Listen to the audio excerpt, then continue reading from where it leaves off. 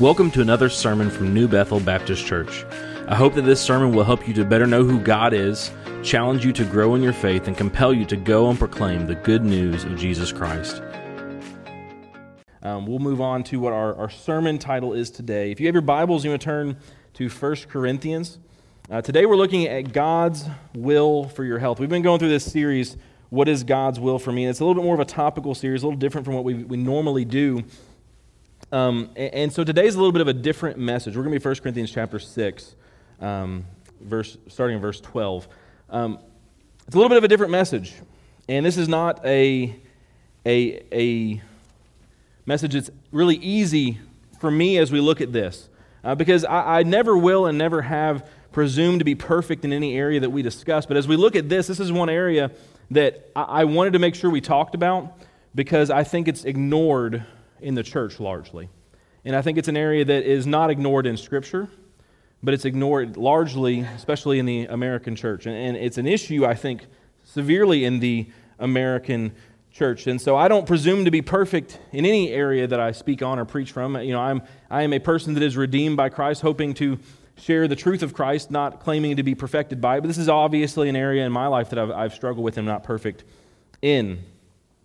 And so it's for that reason I want to make sure we don't ignore this subject. I don't know that I've ever heard in church a sermon or even any sort of Bible study directed at this topic, which Scripture is not silent on and talks about.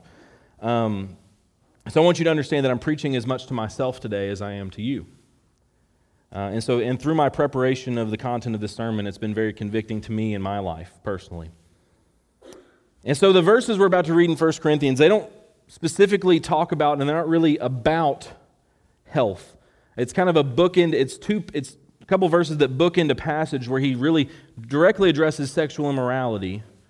But the idea about what we do with our body and our body honoring God, the principles there, I think, directly relate. And then as we get into the more specific aspects of what God's will for your health is, we're going to look at those passages a little more directly. But this mindset that we see here, I think, is very important as we go forward into this, because I think the principle and the mindset, Paul in 1 Corinthians talks about sexual immorality with, but I think they also apply very well to how we pursue health in our life. So starting in verse 12, everything is permissible for me, but not everything is beneficial. Everything is permissible for me, but I will not be mastered by anything. And then going down to verse 19 and 20, don't you know that your body is a temple of the Holy Spirit who is in you, whom you have from God? You are not your own, for you were bought with a price.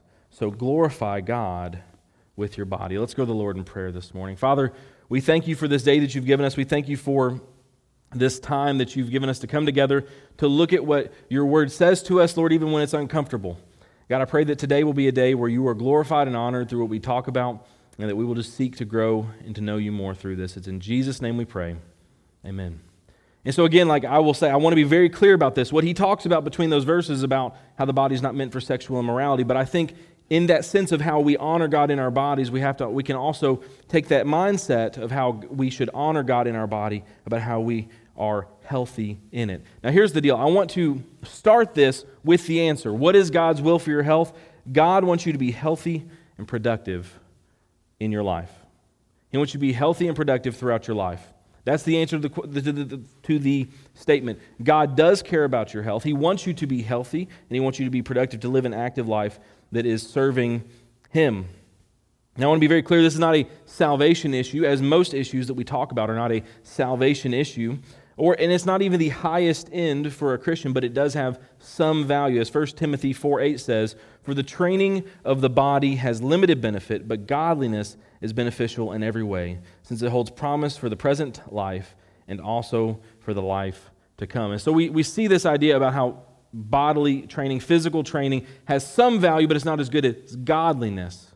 The issue becomes when we talk about what the Bible says about our health and the way we interact with health, is that there are a lot of places where things become a sin issue when it relates to the way we deal with our body and with our health. And so throughout this sermon, as we talk about this, we're going to use the example of a car to compare to our health. This is not a sermon that is going to be focused on how you can be the healthiest person ever, or give you advice on how to be healthy, but more looking at what the Bible says about it and how that applies to us today. So as we look at this idea of a car, if you bought a brand new car, presumably you want to take care of it. You keep gas in it, you maintain it, you do what you need to do to make sure this car operates and works for as long as possible. And despite your best efforts, one day that car will fail you. However, the better you take care of it, the longer that car is going to last. And so when we look at our bodies, we've all been given a body, and some of us have bodies that have problems from the get-go, just as some cars do, but we have, some of us have some gifts, some have some abilities, some have others. But the better we take care of ourselves, the better we run for longer. The more we're able to do things for longer. And in the same way, if you neglect a car, the sooner it will face problems. If we neglect our bodies, the sooner we will face problems. And there are places where that neglect of our body becomes sinful. As we've talked about God's will for your life, much of what God's will for us, or the things we're talking about, deal with stewardship, how we take care of what we've been trusted with. And so we've been given one body, one physical body, and how are we taking care of what's been trusted with? In the Bible, there are several sin issues relating to our health, and so we're going to look at a couple of those today. The first one is gluttony. Gluttony is an issue that is talked about quite frequently in the Bible, and most often it is paired with drunkenness. And we often in the church take drunkenness very seriously, but often we don't talk as much about gluttony. So to be clear, gluttony is the word used for excessive eating too much. And America in general has a gluttony problem. By 2007, the CDC listed obesity as the number one health concern in America.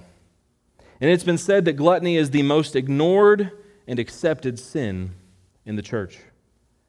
The CDC again lists 4 major chronic lifestyle risks for chronic disease: tobacco use, poor nutrition, lack of physical activity, and excessive alcohol use.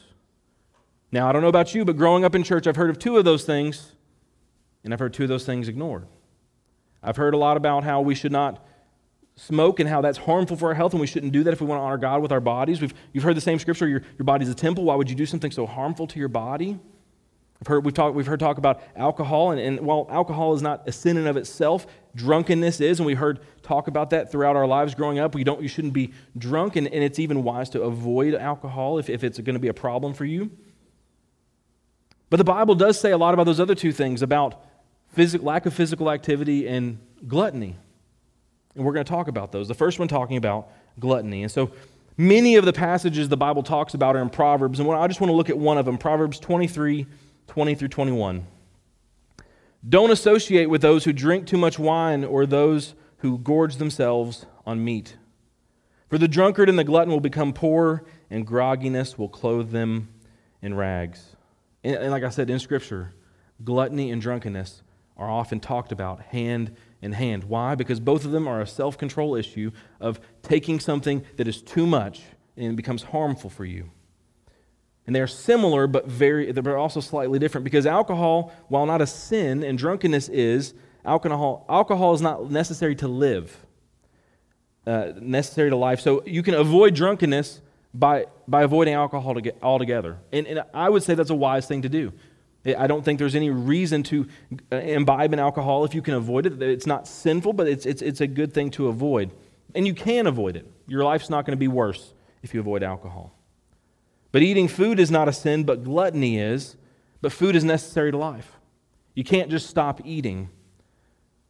And so it cannot be avoided to avoid sinful indulgence. And if we were going to look at that car analogy, gluttony would be just continuing to overfill a gas tank when it's full.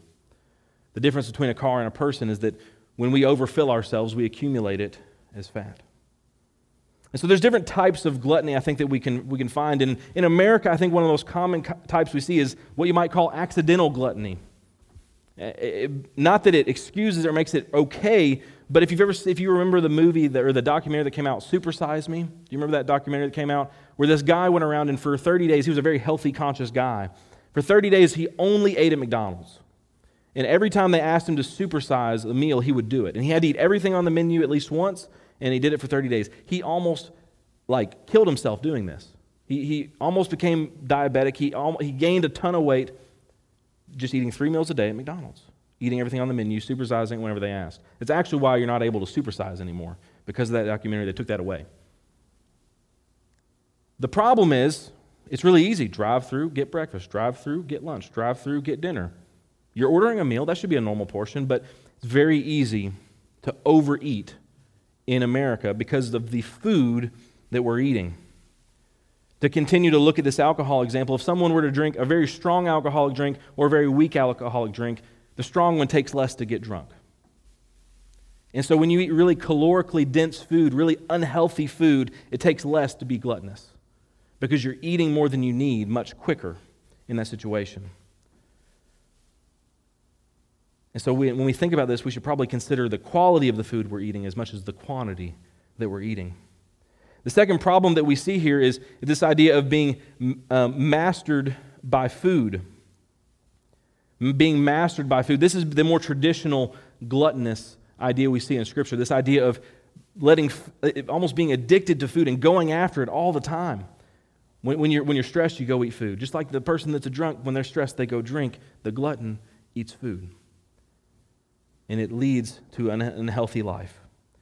Because we remember this idea we talked about. Everything's permissible for me. Not everything's beneficial. Everything's permissible for me. But I will not be mastered by anything. Gluttony is the sin of being mastered by your food. Because the accidental glutton that is not mastered by their food, when they realize, oh, these decisions are really bad for my health, I'm going to change it. The one that is mastered by their food struggles with it more. It's a difficult change in their life.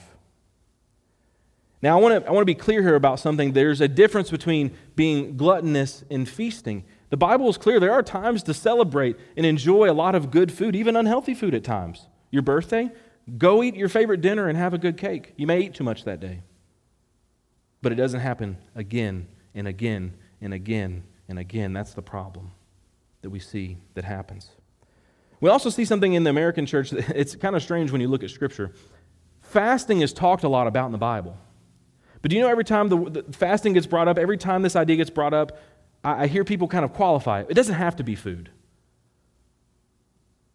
There are only a few circumstances, health-related, that I could think that we shouldn't consider fasting from food if we feel compelled to try to grow in our relationship with God.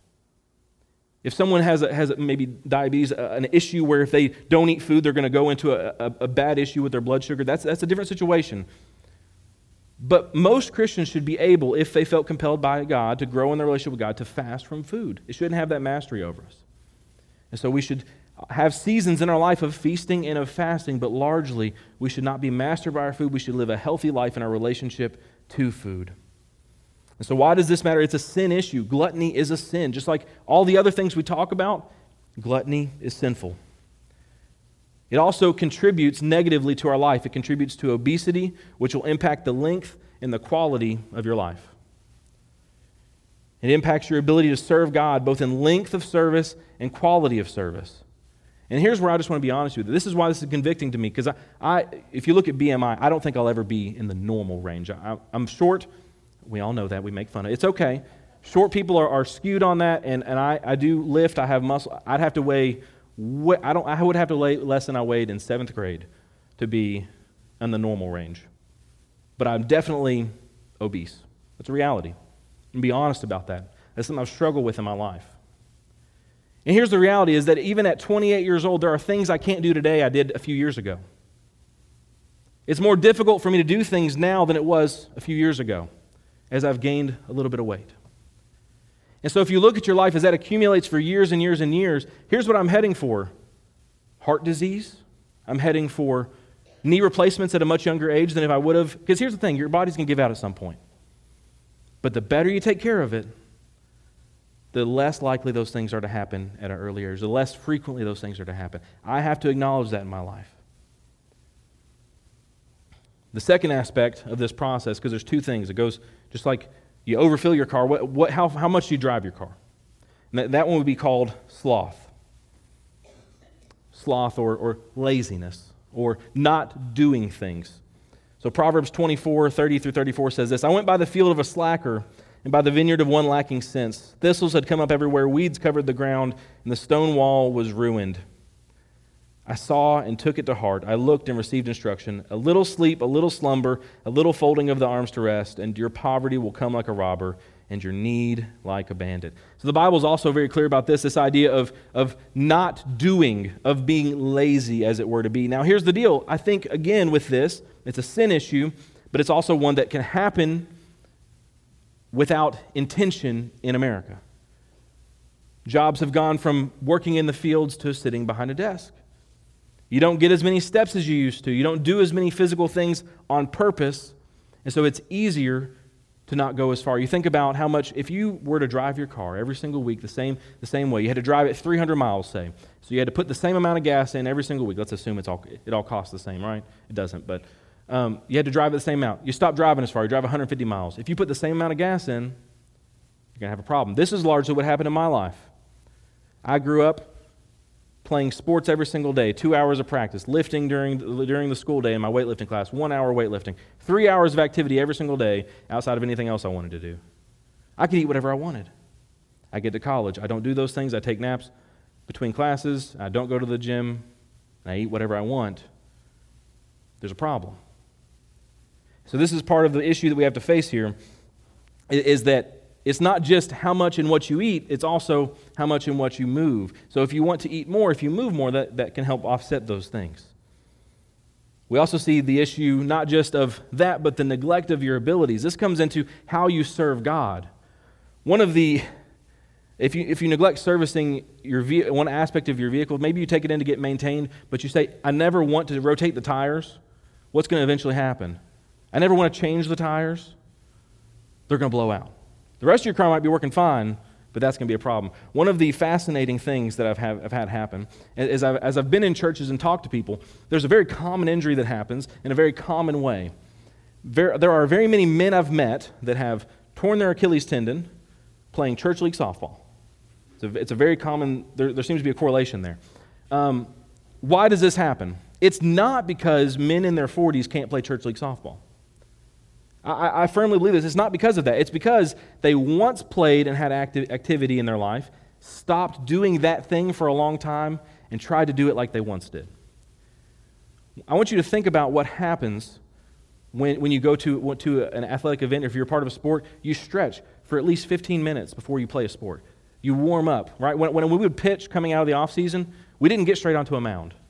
We would throw normally. We would start to get our arms back into shape before we ever stepped onto a mound. Why? Because you step onto a mound without getting ready, you injure yourself. And so when you think about your life, you think about how to take care of your body, there is a point to which you have to maintain the gifts and abilities God's given you, or you're going to lose them. If you want to be able to serve God throughout your life and to do the things you once did for longer, you have to maintain those things. So if you want to be a person that gets on the ground and plays with kids, guess what you're going to have to do between Sundays? Find ways where you're doing things that mimic getting on the ground and playing with kids, or eventually you'll stop being able to. I always hear people, because I like to lift, they always say, aren't you worried when you squat you're going to hurt your knees, you're going to hurt your back? I'm not worried about that. I'm worried about losing the ability to squat as I get older, because that's what happens. The other thing with sloth is it contributes to gluttony, because the less you move, the easier it is to be gluttonous. And so, why does this matter? Again, it's a sin issue. If we are lazy, if we are slackers, as the Bible calls it, it's sinful. If we don't do things for the sake of not doing them, it's sinful. It impacts the quality and length of your life, and you lose your ability to serve at a younger age. And I want to take one moment and look at the last part of this sinful equation, I think, and go the other direction. There's also the reality that your health can be dealing with idolatry in your life. And there are people I've seen go from one extreme to the other, where food is an idol in their life. They have an issue with that, and they lose weight, get healthy, and then food and their health becomes an idol. They're afraid to eat certain foods because they're afraid of what it'll do to them. There are people, look on the internet. There are people that make their health and their body their entire career. It's an idol. And so just as it can be sinful in one direction, it can be sinful in the other direction. And probably in a more a specific way is the things that we do can become idolatrous in our lives. I've mentioned before, baseball at one point in my life was an idol because it was healthy, it was great, it helped me to live a healthy life, but I was chasing after that more than I was chasing after serving God. And it wasn't until that was taken from me that I realized that in my life. Living a healthy life should not be an end in and of itself. It should be something that serves God. It should be something that is serving God in your ability to serve God, and it should be all to His glory. Colossians 3:17 says this, "Whatever you do, in word or in deed, do everything in the name of the Lord Jesus, giving thanks to God the Father through Him." And so why does all of this matter? Why are we talking about this? Because your health matters, because it matters to God. It is a sin issue and an obedience issue. This is why when I started to think about this, I didn't want to skip it.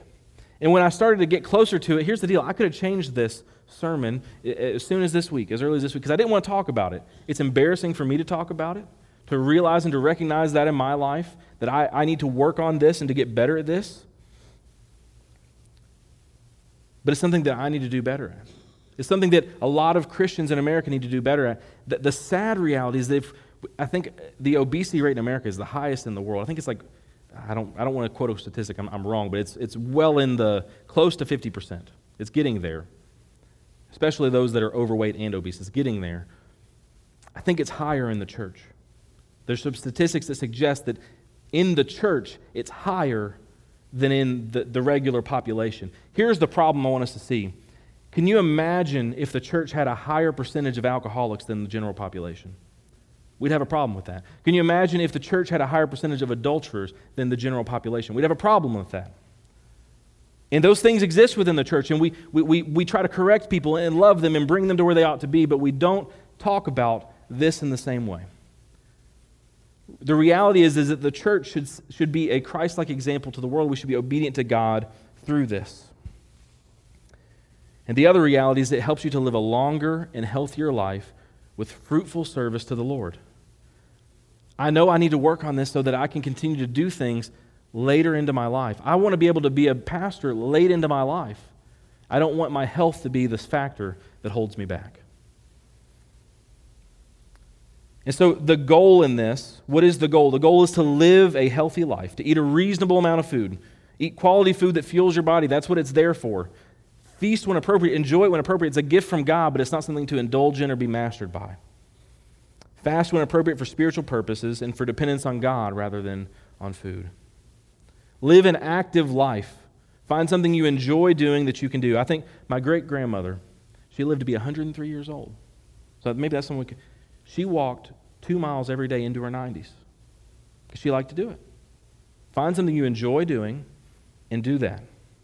Nurture and take care of the abilities that you have for the time, so that they will last. Serve God with your physicality. And do all of this to God's glory, not as an end in itself. Here's the deal. The goal is not to be supreme athletes. The goal is not to be star athletes, have the best physique, have the best whatever. The goal is to honor God in the way we live our life. And that means in how we eat. That means in how we move. And that means in how we do all of these things together. In all of this, I want to remind you the idea of what we started with at the end of this passage. Don't you know that your body is a temple of the Holy Spirit who is in you, whom you have from God? You are not your own, for you were bought at a price. So glorify God with your body. The reason I'm talking about this, the reason this matters to us is that we are not our own. That what we do in this life, we do to try to follow God, to obey God, to be thankful to Him for what He's done for us because we have been purchased with a price. And so we have to live as though we understand the price that's been paid for us. Jesus Christ, while we were far from God, while we were lost in our sin, whatever sin it was, whether it was gluttony, idolatry, all of these things that exist that we all have struggled with in various ways and at various capacities, Jesus Christ came while we were in those things. He died on the cross so that we could be forgiven from our sins, so that we could have a way to be made right with God. Not so that we could continue to live in sin and to gratify the desires of our flesh, not so that we can continue to chase after the things that we once did, but so that we can live a life that is in pursuit of Him, being conformed into His likeness, renewed in our thinking, chasing after God. And so as the church, as the body of Christ, we should continually begin to look more and more like Christ in the way we live our life. And so the challenge today is if you don't know Jesus, if you've never understood the price that was paid for you, if you've never said, I know that I sin, and maybe it's this, maybe it's other things. I know I'm separated from God because of that sin. I believe that Jesus died on the cross for me, and I want to make him my Lord and Savior. I want to be forgiven for what I've done. I want to have a relationship with him. I'm not perfect now. I never will be until he perfects me in glory. But I want to be forgiven. I want to have a relationship with God. If that's you today, if you've never made that decision to follow Christ, that's the first step, is to have a relationship with Jesus. And we're going to have a time of invitation in a few moments where you can do that, where you can respond to what God's doing in your life. But if you've done that before, if you're a person that's I have a relationship with God, I've been following him for years of my life, but I look at my life and I realize that this is an area I haven't been obedient in. And that's where I'm at today. I'm going to explain to you what this looks like. When I challenge you every sermon, what do you do? This is me saying, I'm convicted by this. This is something that's been a sin in my life I got to get rid of. I've got to find a way to get healthier, to serve God better, to be obedient in what he calls me to do. And so I want to make that change in my life. And I hope that you will help hold me accountable in that as I try to live a life that's more glorifying to God. Not because I have to look a certain way or do certain things, but because I want to be obedient to God. I want to be conformed to his likeness. And so in your life, whether it's this sermon, whether it's any other sermon, look at your life. And maybe you don't do it publicly like I just did, but find somebody to say, I was convicted today. I want to follow and be obedient. Now, will you help me? I've been struggling with this. Maybe you didn't even know that. I've been struggling with this. Will you help me? That's what it looks like to respond to what God's doing in your life. That's why the altar's open so you can come and pray, and others can pray for you, pray with you. You can turn to your neighbor, you can pray as well. So as you look at your life, what is it that God is calling you to do? Do you need to trust him for the very first time? Do you have questions about what it means to do that? I'll be down front. I would love to talk to you. Do you need to be obedient in your life in this aspect of what God's will for your health is in your life? Whatever it is, I would challenge you to be obedient to him today. Let's pray. Father, I pray that you would be with us this morning, that you would just move among us, that you would help us to just be obedient to whatever your will is in our life. Lord, if anyone does not know you today, I pray that today would be the day they turn to you for salvation. They look at the sin in their life and they ask you to forgive them for that sin. They make you the Lord and Savior of their life, responding to what you've already done for them. And God, I pray for us in here, Lord, that those who are convicted by this, that you would help us to be obedient in our lives, to look at the way that we live, the things that we eat, the way that we move, the things that we do, if it's glorifying to you or not, and how we can pursue you in that. I pray that we would hold one another accountable as we pursue you in view of being a Christian that is healthy, a Christian that is seeking to be transformed by you, to be renewed by you, to be holy like you are holy. That we would not be mastered by anything, but we would live as though we've been purchased with a price. I pray that you would move among us in Jesus' name. Amen. We hope this sermon has been a blessing to you today. If you have any questions about what you've heard, we would love to hear from you through our church Facebook page, email, or by calling the church office.